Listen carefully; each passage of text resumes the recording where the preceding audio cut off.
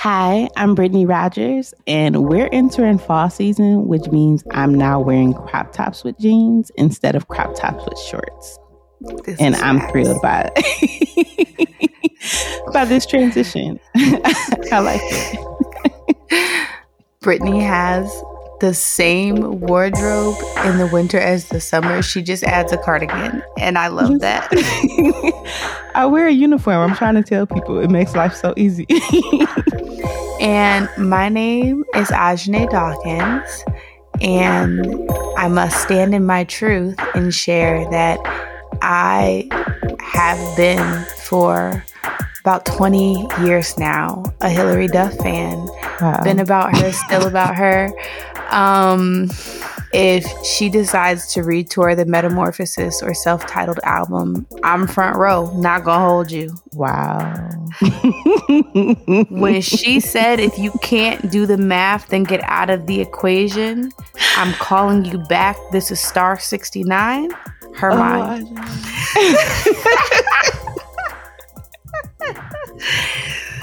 Baby me said brilliant. While I knew about the Hilary Duff fandom, hearing you quote these lyrics, another layer. Every day I learn something new, best. Every day I learn something new. I'll make you an inspirational playlist. I used to believe in myself, okay? And we're your hosts of Verses, the podcast where poets confront the ideas that move them. Welcome. So we are super excited to be here today. We get the opportunity to interview Courtney Faye Taylor, and we talk about her collection, Concentrate. A banger. And a banger. Oh my gosh. And we talk about research and documentation and beauty culture and all of these really, really cool things. So, but before we get into that interview, best question. Mm-hmm. What is your favorite beauty ritual? Oh, easily get my nails done. I knew that. Easily. Listen, me and my nail tech have been rocking strong for the last good solid 7 years. I can just show up and sit down in her chair. I don't even have to pick a color. Do you know what I'm saying? I just sit there. And sometimes she's like, do you know what you want? And usually I'm like, no. And then sometimes she's like, I'm just going to do something. And I'll be like, great. And she doesn't miss because we have this 7-year-long relationship, Bess. It's great. She plays my favorite music. You know what I'm saying? It's a whole little ambiance. I don't got to do nothing but sit there and look pretty. And I like that. Anything where I get to sit and it's relatively painless. I was going to say get my hair done is like a close second. You know what I'm saying? But that's longer. It hurts a little bit more, teeny bit. But my nails, every time. Best, I love that for you. And something I hadn't thought about is how nice of an experience it is when the decision of having to pick a color is removed. You know, I go into a mini quarter life crisis every time. I hit that wall of color. I call you almost every time I hit that wall. The anxiety rises as I look at the wall of colors and I think to myself, who can make a decision like this? Oh, yeah, I almost never choose. I just be like, Mika, what color do you think today? That's lovely. See, now you got me like, I need to build a relationship with somebody who I trust to choose a color. See? And then occasionally she'll take me out of my little comfort zone. You know what I'm saying? Or if I've gotten the same color too many times in a row because she really don't let me get away with that, she'll be like, nah, let's try again, but we'll pick something that you'll like. Just let's nudge you a little bit. And I like it. It goes. I love that for you, Bess. My little heart.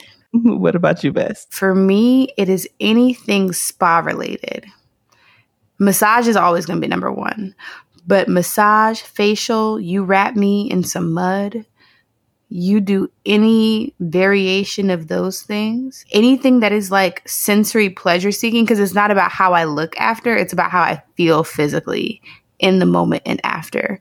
Like, if I had to narrow it down outside of that to something that actually changes my physical appearance, it would be like the part of my pedicure where they massage me, or the part of getting my hair done where they rub my scalp, the oil into my scalp. Gotcha. Because it's about the actual feeling of the thing.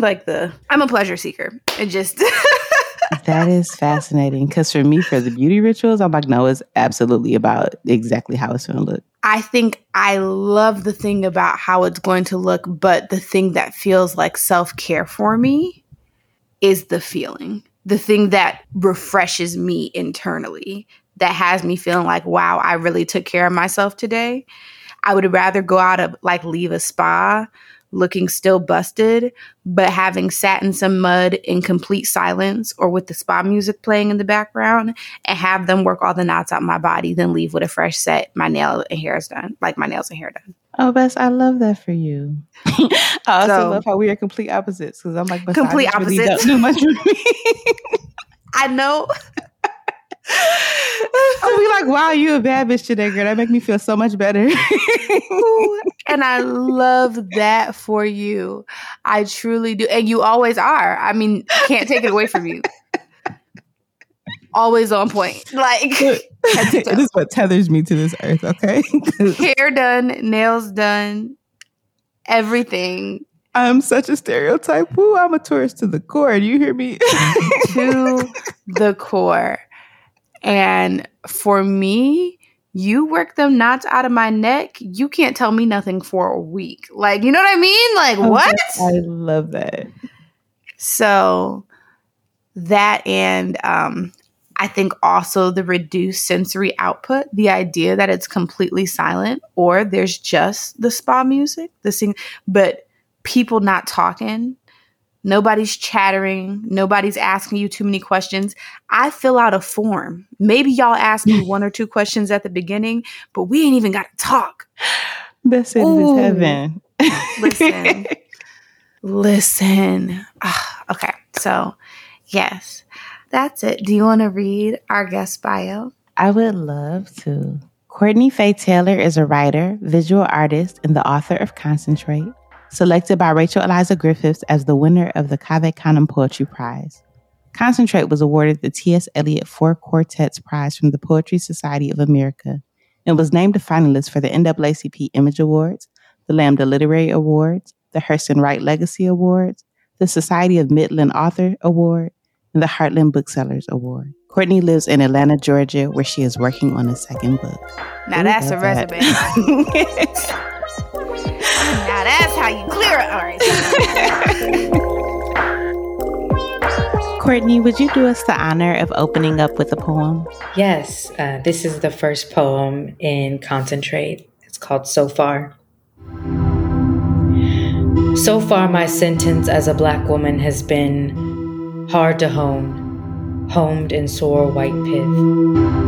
Put graciously, Black womanhood has been a limb that's fallen asleep beneath me. Paddy wagon of spinal cords in Baltimore's traffic up ahead. This whole color was a mistake.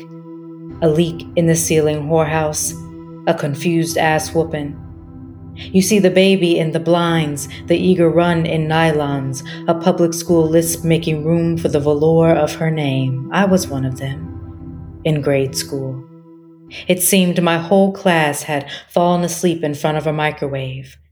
I drew faces on my galas, then ate them off. God to me was my distantly gentle Aunt Notri, brilliant completely, Virginia Slims and breadsticks. The shade on her side of Brewster slouched the coolish way of suburb deserves. Sunday she was an usher with one breast. I crept to mom and pop's where bells above doors snitched to mention my entrance, but I told them bells. I was toys to be bothered. I had made such toyish mistakes. In any Black sentence, you'd love nothing more than to have made no mistake. Let me tell y'all something, okay? Because when I first opened up this book to the opening sentence, so far my sentence as a Black woman has been, I knew a nigga was in for a ride. I said, buckle up, buttercup. You said we here now. I love that. I'm glad it prepares you for what is to come in the book. It does, and it's so stunning to hear you read it. Yes. Because in the text it's in that Black, and so to hear where you pause that completely shifted so many lines for me. Like the line about your Aunt Notary stood out so much more with that pause. And Yeah. it did something to my heart. Yeah, it's interesting it being in a block. A lot of my poems start off in prose blocks. I don't write poems ever in stanza form first. They always start as prose blocks. A lot of them end up remaining in the prose block. So it is interesting because there's not a lot of things indicating in the poem where to pause, where I might emphasize something. It kind of all lives in my head. Yeah. It like the way I read it grows as my relationship to it grows as I edit it and come back to it. But it is interesting to kind of have it in that prose form and not necessarily like super obvious where those emphasis are set up. I love that. Did you know when you were writing this poem that you were writing the entrance to the book? So I think no, because I think this poem was kind of written as a one-off poem. I don't think I had the concept for concentrate yet when I had written this poem, but I can't really remember right now. But I think when it came time to actually sitting down and saying what's going to open the book, I knew the book was going to open with this dialogue between the aunt and the niece. Like I knew that had to be the way we get into the book.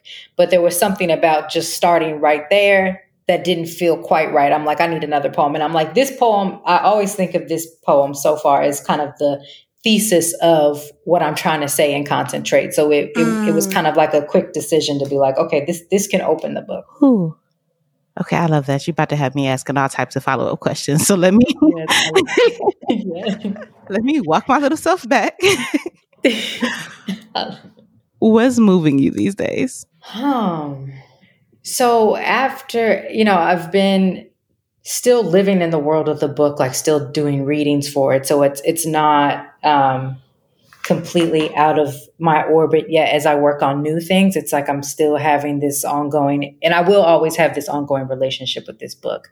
But I think I'm really being moved by kind of writing prose right now. I feel like that is, and what really moved me to that is writing the for memorial section of this book, which I feel like is my favorite part of the book and the most meaningful part to me. That part that's kind of like these essays.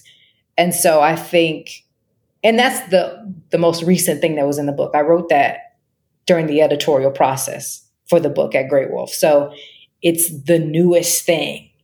And so I think I'm still in that space of writing essays. So I'm really kind of moved by that and kind of writing even more directly about my life and myself in ways that I only kind of begin to do in concentrate.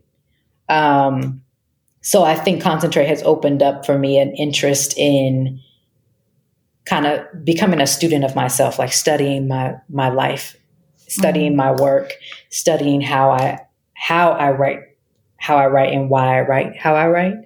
And kind of in that same vein, I'm kind of trying to work on a craft essay for the first time, which is like this interesting kind of study of the self. Like what do I believe about writing?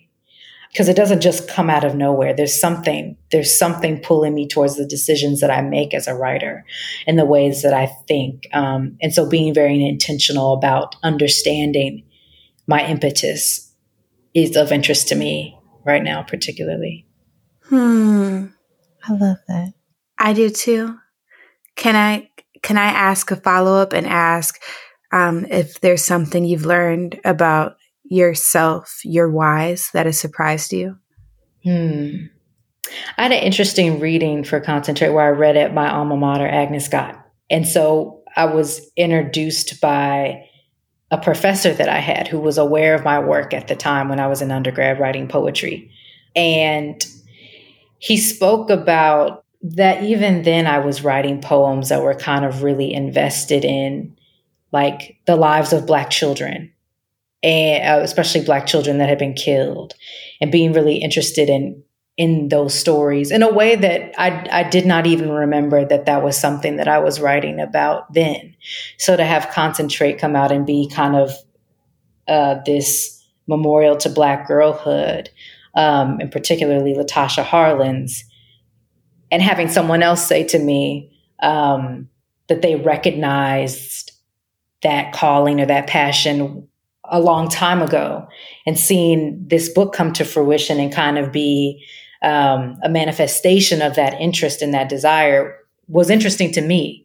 And so I think I talk in the book about anti-erasure, like kind of working against these disappearances of ourselves, particularly as Black women and girls. And so I think writing Concentrate has helped me realize everything I write is like a desire to write against my disappearance or the disappearance of others.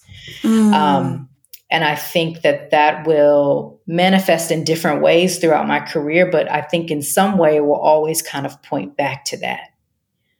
And I think that's helpful to know, because it's kind of like knowing your values and like knowing that and kind of being able to like check your work up against like your value system, or like your, like what you kind of set out to do. Like, is this work doing what I've set out to do as my calling as an artist? And I think that calling can also change, and there's room for that too. But I think at this stage in my life with this book and some of the things that I am kind of working through now, it's still that desire. I absolutely love that, especially this idea of looking at your value system and then relooking at what you've created and seeing what's aligning and where there's gaps. For our listeners, can you just state a little bit what Concentrate is about and the story of Latasha Harlins, just so they're caught up? Yeah, so I think of Concentrate as really an ode to Black girlhood, Black womanhood, a study of the precarity of this identity, but also the beauty of it. And at the center of the book, I deal a lot with the story of Latasha Harlins. She was a 15-year-old Black girl living in South Central Los Angeles in the 1990s. And in 1991, one morning, she walks into a corner store called Empire Liquor Market to buy a bottle of orange juice. And the shopkeeper there, a Korean-American woman named Sujadu, assumes she's attempting to shoplift this orange juice. And so the two of them have an altercation at the front counter. At the end of it, Latasha places the orange juice on the counter, turns to leave, but Sujadu shoots her in the back of the head and kills her instantly there in the store.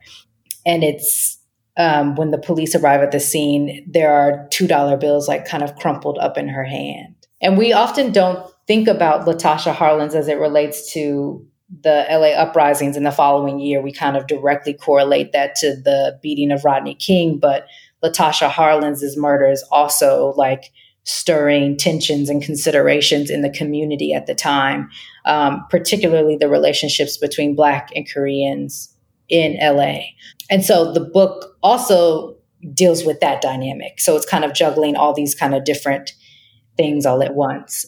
And for me, Concentrate, before I even Latasha kind of became a thing that I wrote myself into, because at first I was really interested in Black hair and writing a book about the dynamics within Black beauty supply stores and the racial element there. And then learning about Latasha Harlins, there's a really amazing scholarship on Latasha called The Contested Murder of Latasha Harlins by Dr. Brenda Stevenson. And Dr. Stevenson is able to kind of illustrate the 15 years of life that Latasha had. So you get to read this book and hear from her relatives and hear about her passion for writing poetry, her desire to be a lawyer, the fact that she lost her mother at a young age. And so it was reading about her life that kind of really made me want to write about her in this book, and kind of celebrate her life in that particular way. So yeah, the book kind of came together via all these different interests that I was chasing, which I think is kind of why the book reads very much like a collage, like a kind of myriad of ideas, concepts, questions that I have about all of these things and how all of them relate together. I like that you said that it reads like a collage, because some of the pages that felt more like collage work were so beautiful to me. I was really invested in, like, so for example, the way that the missing persons were all spliced together. Mm-hmm. Like those pages were haunting to me. And I think hearing you talk about it juxtaposed with just the different questions that you had makes the collection as a whole make so much more sense. Yeah, and with that particular poem, I think one of the things that has really impacted me in my career, Lyra Van Cleef Stefanon came to visit my MFA program when I was there, and she had a craft talk where she cited Tony Capambara, this particular quote from The Education of a Storyteller. And the quote is, "What are you pretending not to know today, sweetheart? Colored gal on planet Earth? Know everything there is to know. Anything we don't know is by definition the unknown." And that's just really stood with me. So this idea that everything I need to know is already within me. Like, I have an intuitive power as a Black woman. There is no question that can't be answered. Any question that I have that I pretend I don't know the answer to, I have it already. So I think like that question is always guiding me, but also just the idea of questions. So when Lucille Clifton says, I write out of questions, like poetry is about questions and not answers. When I think about that particular collage poem, what happened was I was thinking about a Black girl that went missing when I was a little girl. I lived in Mequon, Wisconsin, which is like a suburb outside of Milwaukee. And there was a girl named Alexis Patterson that went missing. And I believe to this day, Alexis has not been found. And so I was just curious to see if her missing persons flyer was still out there. And so I went searching for it. And then I got interested in the form of a missing persons flyer, like as its own sort of thing, because it's kind of meant to reduce like a human being down to these characteristics in order to find them. So already it's like a reductive format. And then also, if you take into consideration like wanted posters, like looking for like Black women that have been criminalized, like it's even more reductive. So they just took me down this rabbit hole where I wanted to go to different police departments and the FBI's most wanted list and look at these flyers and kind of comment about how Black women are reduced, erased, and fused together by how they're depicted and defined on these flyers. And that was something I could not quite say in a poem. And so I was like, well, there are these images that exist out there in the world. I want to use the resources that I have to my disposal, like these images, to communicate what it is I have to say. And I think that was ultimately like a great thing that I'm happy that I was able to kind of think about the book in this way of like, I don't need to necessarily force a poem out of this if I feel like there's something already in existence I can be in conversation with. The very literal act of visual collage is me kind of pointing to and paying homage to the fact that like, there's research around this. There's something else outside of me that I want to be in conversation with to make the point that I'm trying to make. I love that. I'm curious. Sorry, you just given me so much to chew on. This is really brilliant. I'm curious about if you encountered any ethical dilemmas in researching and developing this work that you had to work through. Yeah, I think I think it's natural, I think, for folks to kind of focus on Latasha Harlins being like the center of the book. But I really try to emphasize that it is a larger like examination of Black girlhood and Black womanhood, because I never want to be in the position where I'm saying I'm speaking for Latasha Harlins or that I know her story or to the degree in which I am an authority on it at all, but more so being called to that story for how her life and her story allow me to kind of see myself and my position in the world. And so I was always nervous about like people reading it and thinking it is kind of like this biography, or it's meant to stand in as this definitive truth of history, instead of kind of what I think of it is kind of like an invitation into my head and an invitation into my heart as I kind of am presented with this history and trying to make sense of my life through it. And so I think that's kind of like also the nature of like writing about real people with real stakes, real lives, that I always want to be careful about and have care toward. In the same way, I felt that way even about writing about the Black and Korean dynamic.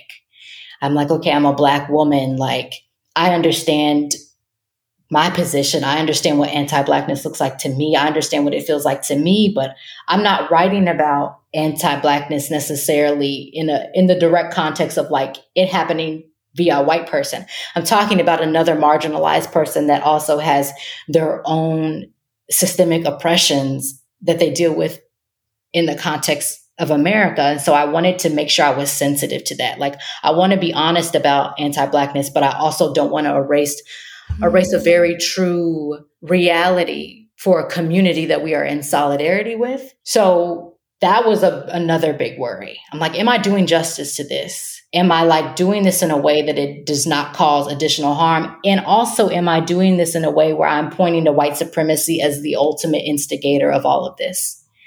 And to me, working through that was really having a lot of people read it and feeling like the people that I entrusted with reading it kind of saw the care that was put into how I navigated those things. And that was of utmost importance to me. Like, is the care evident and is the care thorough? Did I accomplish care in this? But it was something I was kind of afraid of for a while. That's a word. Yes. That is a word. It really is, because I love that question of, is the care evident? Not what was like my heart disposition, but is what I set out to do evident to people beyond myself? As a measure of the ethic too, that'll preach. No, yeah, like that is the part that it does matter what other people think to me. Because a lot of times I feel like, as a writer, I'm like, I want to write for myself first, right? I want it to be true to me. But if I'm putting my work out in the world, I have a responsibility for it to be true to others. And so that element matters, and not everybody is gonna agree with it or see, what I see in it. But by and large, I need to make sure that people are being seen, particularly Black folks, Asian American folks are being seen in what I'm doing. I'm setting out to do this work, to be a voice in this conversation. I have to be doing it right. So that was a big thing. But also, as I say that, I know in other conversations in which this has come up, I really did kind of obsess about doing it right and being right, but then kind of had to transition that into like doing it with care. Like, because somebody else is going to write this same thing and have a different perspective. Someone else is going to write it and do it a different way, see it a different way. So moving away from needing to necessarily be right, but needing to make sure whatever I have to say, it's with intention and respect and care. That pivot, I think, is so important. I'm really going to sit with that, the idea of moving with care as opposed to being right. I think I'm a person who's usually focused on like, okay, is this the way that this is supposed to be done? Will people be pleased with it? So that shift is like really, really resonating with me. Yeah. I also felt as a reader such care in the way that you handled Black girlhood and in the way that you handled Black beauty culture. And I was wondering if you would be open to talking about how you navigated the Black girl coming of age situated within that beauty culture. Yeah.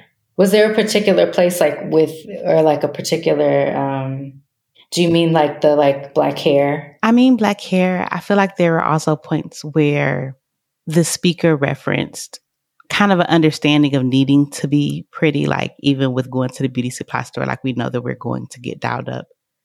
Or the entrance of the book with your aunt pressing your hair or pressing the speaker's hair, right? Those are things to me that stood out as like a part of beauty culture. Yeah, that's such a great question. Yeah, I was particularly interested in that scene of as a Black girl of getting your hair done by your mom, your auntie, your cousin, and like that physical position of being in between the knees of your elder, and that interaction, and that for a lot of us kind of being one of the first, I guess, methods of beautification that we go through. It is a communal thing. It's not something we're left to do on our own. I know for me growing up, my mama would not let me do my hair. Like, like Black elders, especially like moms, they kind, at least my mom like has this sense of like, my hair is kind of her hair. So like if I messed up my hair, I remember one time I like cut off one of my pigtails, livid. She was livid. Because it's like to my mom and like to some Black elders, it's like I put so much care, like the beauty that the time I take to beautify you is a care and a love. You are a representation of me when you walk out the house. So like you got to look cared for, and part of looking cared for is like this beauty regimen. So I was really interested in that, and even this setup where this aunt character is, straightening the speaker's hair, preparing for her to go out in the world to do whatever she's going to do that day, and also giving her this talk, like the race talk, which I think I speak a lot about this. I think we get various race talks. It's not just one talk. It's like a accumulation of narratives that we get, that by the time we're an adult, we have kind of been in all these ways kind of bombarded with these narratives of our identity and how other people are going to see us, how other people are going to treat us. And we carry all of that. And then when you're in adulthood, it can be kind of smothering to have all those narratives, but they happen over time. So kind of sitting here and the speaker is getting the story of Latasha Harlan's, and her aunt kind of warning her, like, no one is, you are not exempt. Like you are going to be a target of something.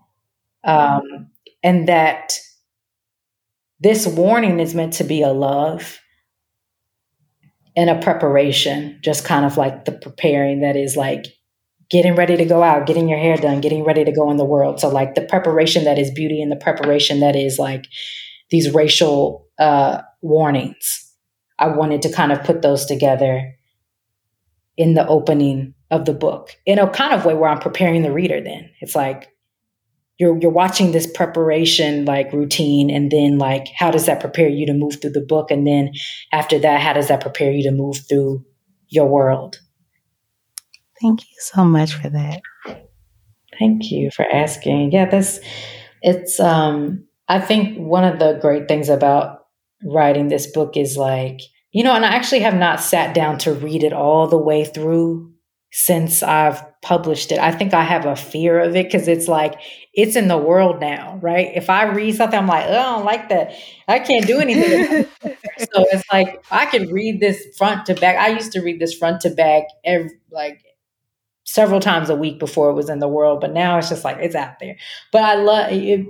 It just excites me for when I am ready to read it again, that I think it will teach me new things of what I had to say. Like, I think I'm still even beginning to understand what I've said in this book. And I want to always write something where it continues to teach me and it'll come back and serve me. And so I'm even excited by that question and kind of realizing the way that like a beauty routine and beauty culture is kind of embedded in here as a larger conversation. Thank you. Oh, thank you. We were very excited talking about it on the side.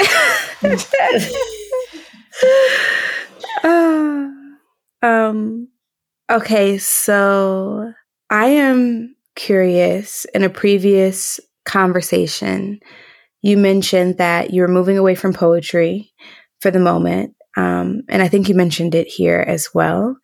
So what is drawing you toward other genres, and how has it been different?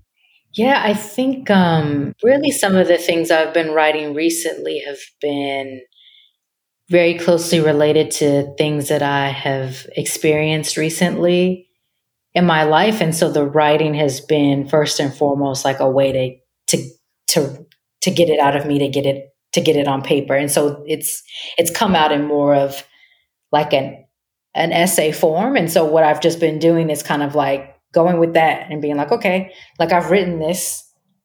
Again, I don't even know like how much of it will actually ever enter the world, how much of it is just for me, but it is coming out in like this very kind of like prose form and not so much the poetry. I don't know. It's been a while since I've written a poem, and I know that that will come back to me.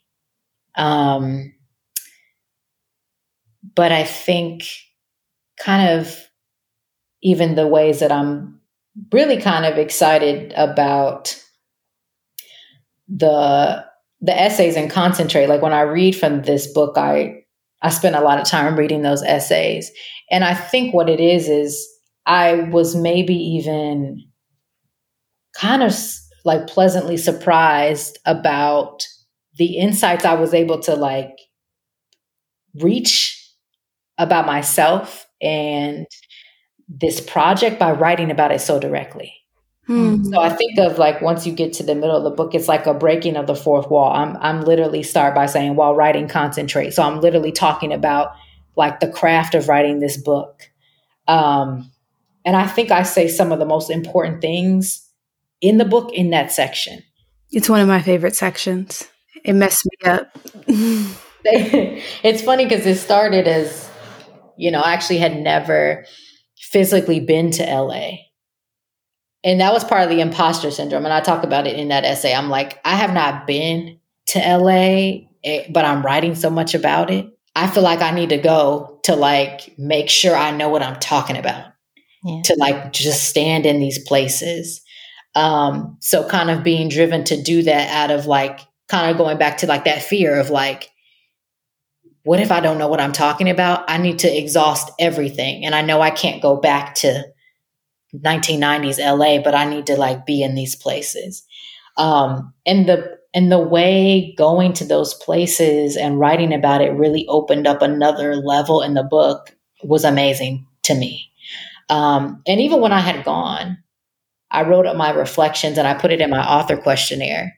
Because at some point in the author questionnaire for Grey Wolf, it's like, any interesting stories about how this book was made? I'm like, oh, well, I went to LA recently and I just typed it up. And then my editor was like, you going to put that in the book? I'm like, oh, I guess. And so that's how that opened up. And then I wrote like that part of the book. And so I think I'm just astounded by the power of that kind of form, like the essay. But I'm also really like interested in like the blend of those forms. There's like so many amazing poets that like write like lyric essays and like the blend of like poetry and essay, like even Kamon's recent book, like that like floored me. And I get so excited. I'm like, okay, like the vignettes and like using the use of white space like on the page and like just knowing like what is possible, even if I do the nonfiction, I'm like poetry will always kind of stay with me in that. So yeah, but it's kind of like that writing of the prose out of like a need to kind of like write about my experience. I don't know if y'all are into astrology, but I've just gone through my Saturn's return. Whew. So It's massaging their ass right now. Oh no, seriously. my God, I'm not even an astrology girl, but niggas did try to warn me about this raggedy ass period of life. Yeah. This is the most. I'm sorry. Really, it's such a complicated time because some of the greatest things happen and then some of the worst things happen. Like my book came out during this time, but also like other very difficult things happened. And, I'm out of it now. Like I'm about like a 4 or 5 months out of it now, but it's like, damn, like that, like was just like, so I was really writing to move through that. And so that was different than the poetry, because like oftentimes poems come to me and I just write it and it comes out of me, right? But like I felt like I was writing to like for my life in some situations, like to kind of like really try to understand what I was going through. So that writing out of a different sort of necessity was interesting to me, and is interesting to me as I continue to kind of follow that and see where that goes. But I'm excited to see when my next poem will come. Because I know poetry, I'm never going to be done with poetry, but I know this break from it is important, and I'm excited to see how it comes back to me and what it looks like when it does. I have kind of a tangential question that is compiling based on some of the stuff I keep hearing you say. So how much did Concentrate change from your submission to the Cave Canem Prize to its publication? Because in an interview you did, I don't even remember who it was with, but you did an interview and you talked about how when you submitted it, you only had like one image in the book, I think. And then I've heard you say maybe 2 or 3 times in this conversation that you added these sections. So I'm just curious, like that submission manuscript versus what ended up being published, how much that changed. Yeah, y'all don't want to see the version that. I mean, like again, like it won a prize. It was. I will say it was kind of as far as I could take it without an editor coming in and helping me, like reorganize it. So like, I'm like forever grateful for like Rachel Eliza Griffith seeing the vision and seeing what was there. But it did take a lot of reorganizing, like, and kind of figuring out, okay, what do I want the reading experience to be? Because I spent a lot of time with the book kind of just in my head. It was just like, it made sense to me.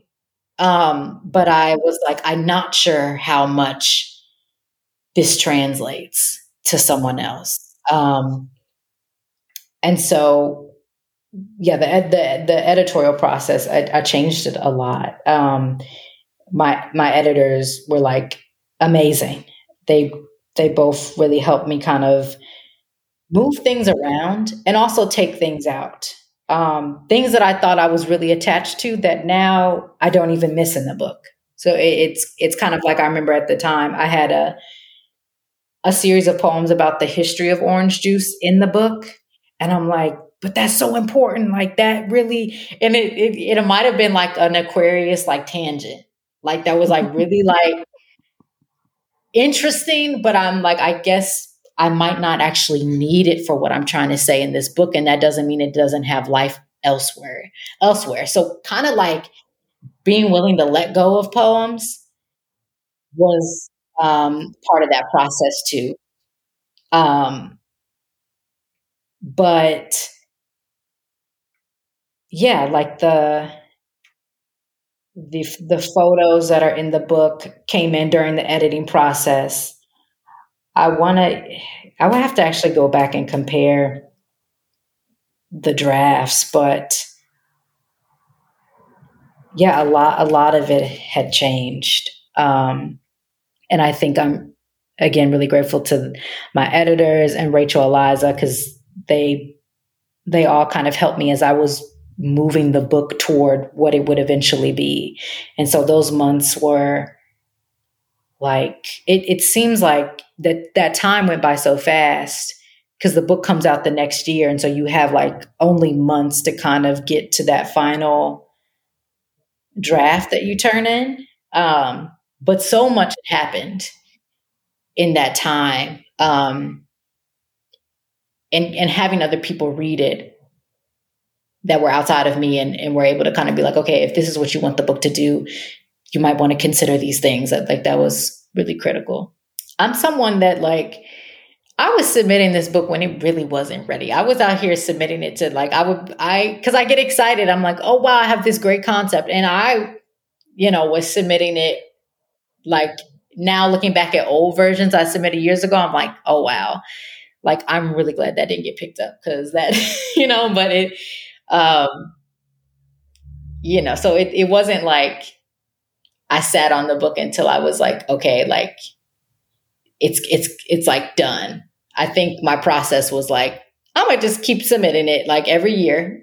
And then when it's supposed to get picked up, it'll get picked up type of thing. I really appreciate that insight because I feel like so much of like the publishing and editing process is so mysterious for so many of us that that's really helpful to know. Yeah. It really is kind of like you have to learn as you go because there is not a lot of like ways in which like people will tell you like, okay, this is what it looks like on a standard level. But I was really appreciative of my publisher kind of being like, okay, this is what it's going to look like, and kind of giving me a literal calendar of like, okay, in this month you will do this, and by this month you'll pick the book cover and this, and so that kind of helped me navigate it because there is a lot that happens in a short amount of time. So shout out to great editors. Shout out to that whole like behind the scenes process. And I really love that you were supported in that process of your first book. I think that makes me smile to hear it. So we have this question that we want to ask you that we ask each of our guests. And it is, if people who want to engage with your work, right, and want to feel like they really know like a bomb accurate version of you, we want to know if there are 3 people across any genre that your readers would have to engage with in order to understand your work. I think because that Toni Cade Barr quote is like such a guide for me, I would have to say Toni Cade Barr's work, but particularly The Education of a Storyteller, like that essay. I wanted to think of like, all that was coming to mind is like Black women in conversations, like how Black women just speak to each other. Like really that, like I think about the ways Black women in my family speak to one another, just the dialogue and the tone of our voices. So like being in those rooms, I'm trying to think of one person that embodies that or one thing, but I'm just thinking of that like collectively, like what it means to be kind of inundated with our voices in a room. And then I don't know why this was coming to mind. I actually, and I'm not sure how much of my work actually really relates to this, but I really enjoy A24 movies, and like just like the kind of like bizarre, unique films that they put out. I think I aspire maybe to kind of having that sort of like just kind of I think of their movies as kind of like collage, kind of like this like really interesting like way of putting images together and narratives together. I'm really inspired by like those movies. So I would say those 3 things maybe. Can you explain what A24 movies are? That's just a production company. So it's like, so if you think of like, like for example, Moonlight is like the movie Moonlight. It was an A24 movie. Midsummer, Everything, Everywhere, All at Once. So like those movies that I think are very like artful. And again, they're like different directors, different filmmakers, but I feel like A24 takes on like these very, interesting narratives and and those movies tend to kind of have like a very unique way of like approaching a subject that I really admire. So anytime I see a movie that is coming out through A24, I'm gonna watch it. Very. I'll say you don't put me hip to something. I was about to say same because I didn't realize the folks who made the everything everywhere all at once. You know the movie, okay? I can't never get the title right. That one and Moonlight, I didn't know that was the same production company. I feel like it's like finding out two books you love is on the same press. Right. No, it's exciting. Beautiful. Okay, love that answer. So we're gonna do a quick 3 to 5 minute break. A little longer. I got to run to the potty. Oh, okay. We're going to do a 5 to 7 minute break. And when we come back, we're going to play a game.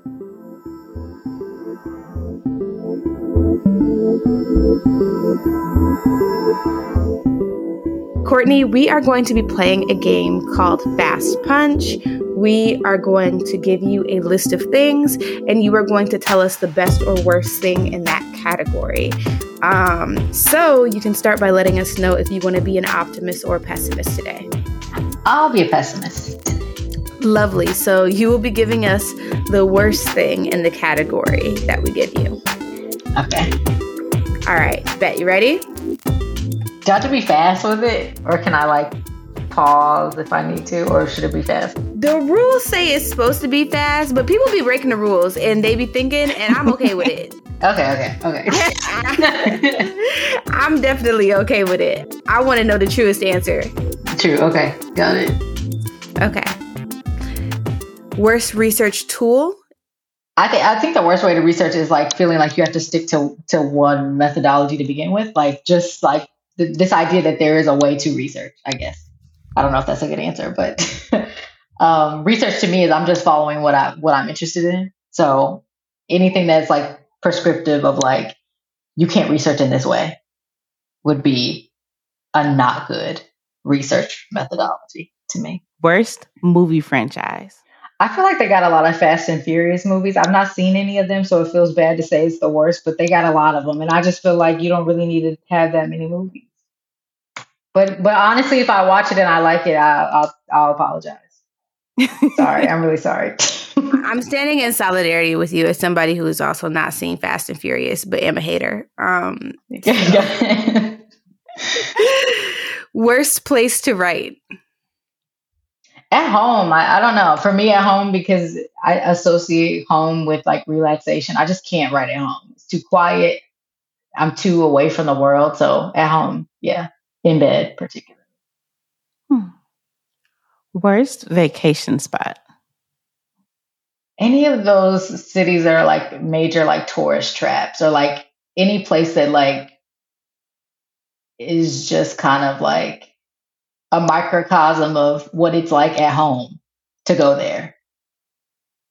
And it doesn't really feel like you're experiencing another place. Mm-hmm. Worst poetic form? I'm just going to say contrapuntal because I don't like saying that word. But there's a contrapuntal in my book, so, Look, these things happen. Worst writing snack? Something that would give you the itis where you can't write. So anything particularly too good to anything that's really good that's just going to take you out of it, soul food. I would really like that, but I'm not going to get any writing done after I do that. Facts. I've never been productive with a catfish plate. Yeah. Well, yeah, it's never going to happen. Worst sound to write to?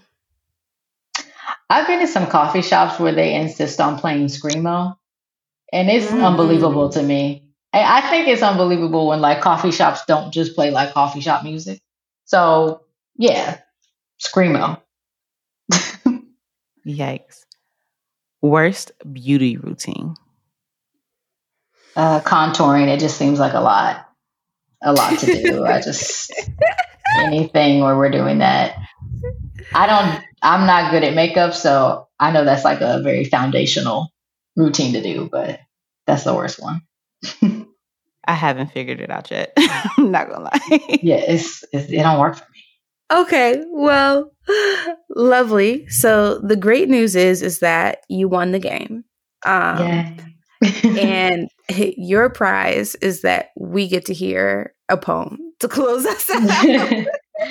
Wonderful. Great prize. I love how that tickles you. Every time. Because I'm like, it's really us winning every time. If they listen, they would know. We won. Nobody wins but us. Please. Courtney, will you do us the honor of reading this poem? Yes. Visitation. Last time I saw my half-brother alive, he was asleep in our father's police jeep with one arm stuffed up his shirt sleeve. That's, at least, what I needed. I was in there too, making Polly Pockets hook up in the cup holder. Of that, I'm certain. I deserved that. We got left in the car while Daddy shopped Lowe's for a 4-mode shower head suitable for Priscilla, the woman he bench pressed and ballooned his privacy for.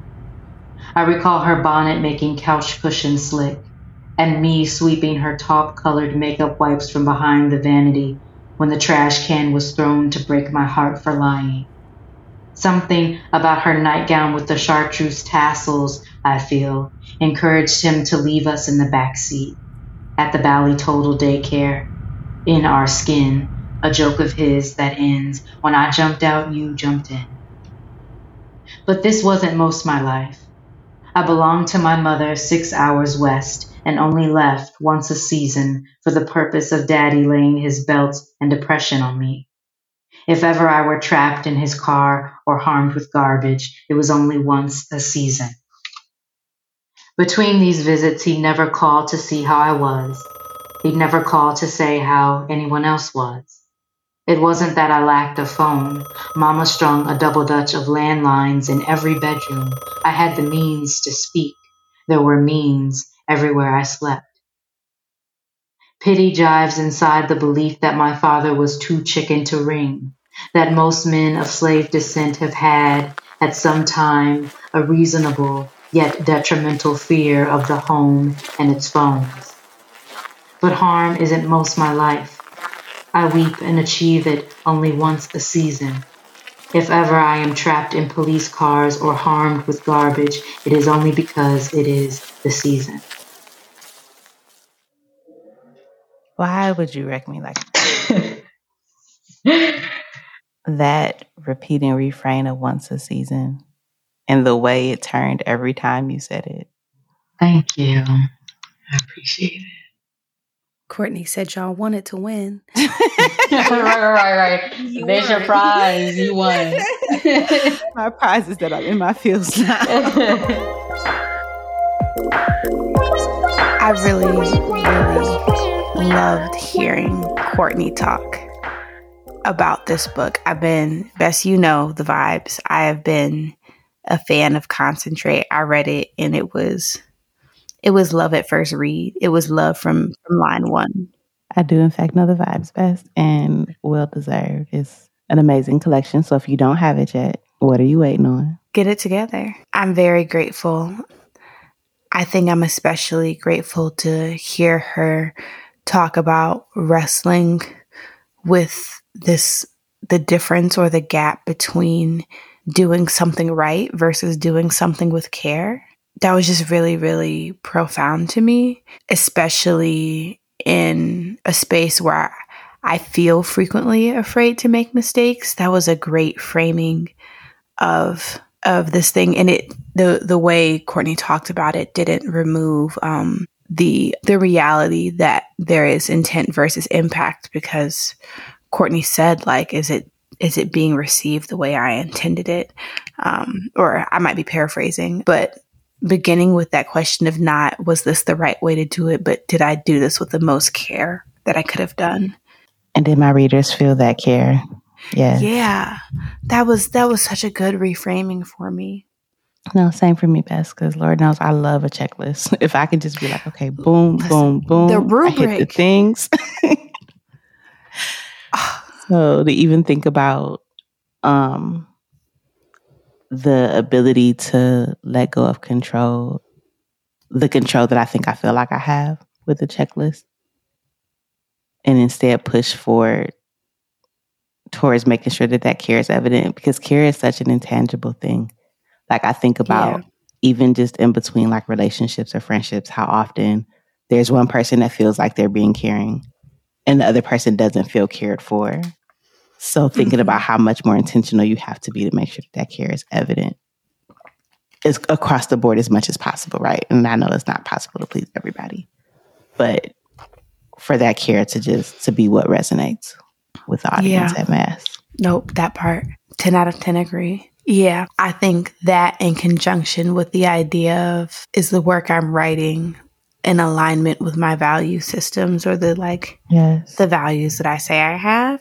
So one, did I do this with care? And then two, when I revisit this and I look at what I'm saying is my system of ethics, my system of values, and is the work I'm producing in alignment with that, I just feel like I have a new way to think about my work. So I'm really grateful to Courtney for saying that in that way. It was chef's kiss.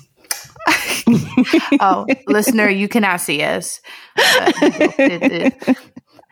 That sound. We simultaneously did a little chef's kiss hand motion. So yeah, that's got me tender in my chest. No, I agree. That framing gave me a lot to think about, and almost like a new compass. Mm-hmm. So like a new internal guide, a new internal voice, which I appreciate. I also really love the way that Courtney framed research as just like the going down the rabbit hole until you've exhausted everything there is to learn about a new subject. I really appreciated that. Because often when I think about research, I'm thinking about like very formal methods of like, discovering something and approaching it with this very specific question, and hear her just be like, no, I just follow the trail of what I'm fascinated by. And I follow it until I've exhausted the trail, so to speak, is really affirming. And I think the reframing that Courtney did throughout this episode is really shifting the way that I approach not just care and ethics, but also the way I approach research and the way I think about research. Agreed. Insane. I love that piece of it, even in her book, Concentrate, because if you have any relationship to academia, then what you're taught is when you're presenting on something, you remove yourself from it. Mm-hmm. And I love that by the nature of how Courtney was presenting almost this like documentary style poetry, she was able to from jump insert herself, because like we are always the lens for the research we're looking at. And to not say I does not make that any less true. Yeah. So I love that as well. The idea of going down the rabbit hole and all of the things that you can discover in the rabbit hole, and what it means for you to be, what it means to look at research through the lens of your discovery as opposed to somebody else's. With that, Bess, I do have a question for you. Mm-hmm. What research or research question is close enough to your heart that you could research it forever, for like the rest of your life without getting bored? As an umbrella, the audacity of Black women is something I am endlessly fascinated by. And when I say audacity, I mean our nerve, our brazenness, our willingness and fight and drive. I think everything that sustains us is audacious.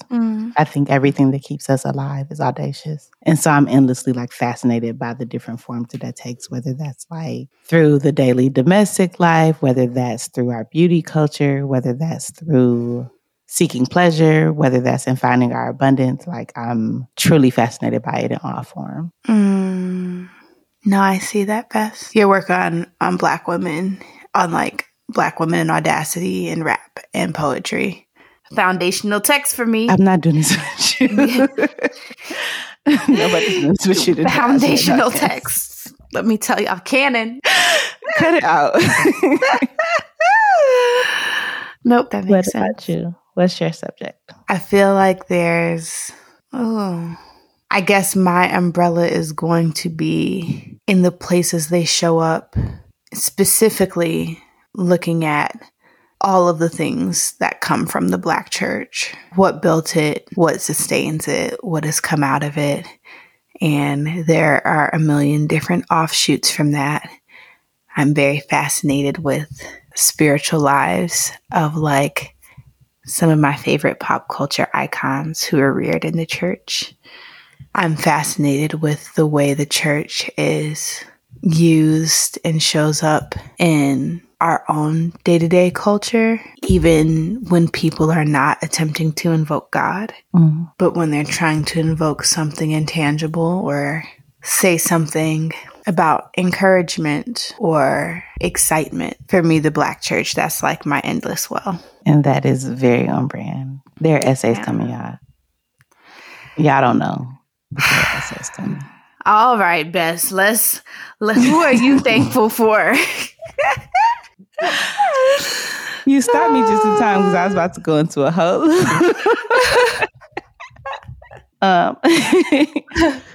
I am thankful today for the work of Sadia Hartman, especially Wayward Lives, Beautiful Experiments, which I'm rereading right now, and just seeing so much of myself in and seeing so much of a lineage in the wayward women that are being archived and are being talked about. And I'm grateful for that scholarship existence. I'm grateful to be able to read the text and to see myself situated in, okay, this is who I would have been in this time frame. This is who, there has always been a framework for who I would have been. And so I'm grateful for her archival and her research work.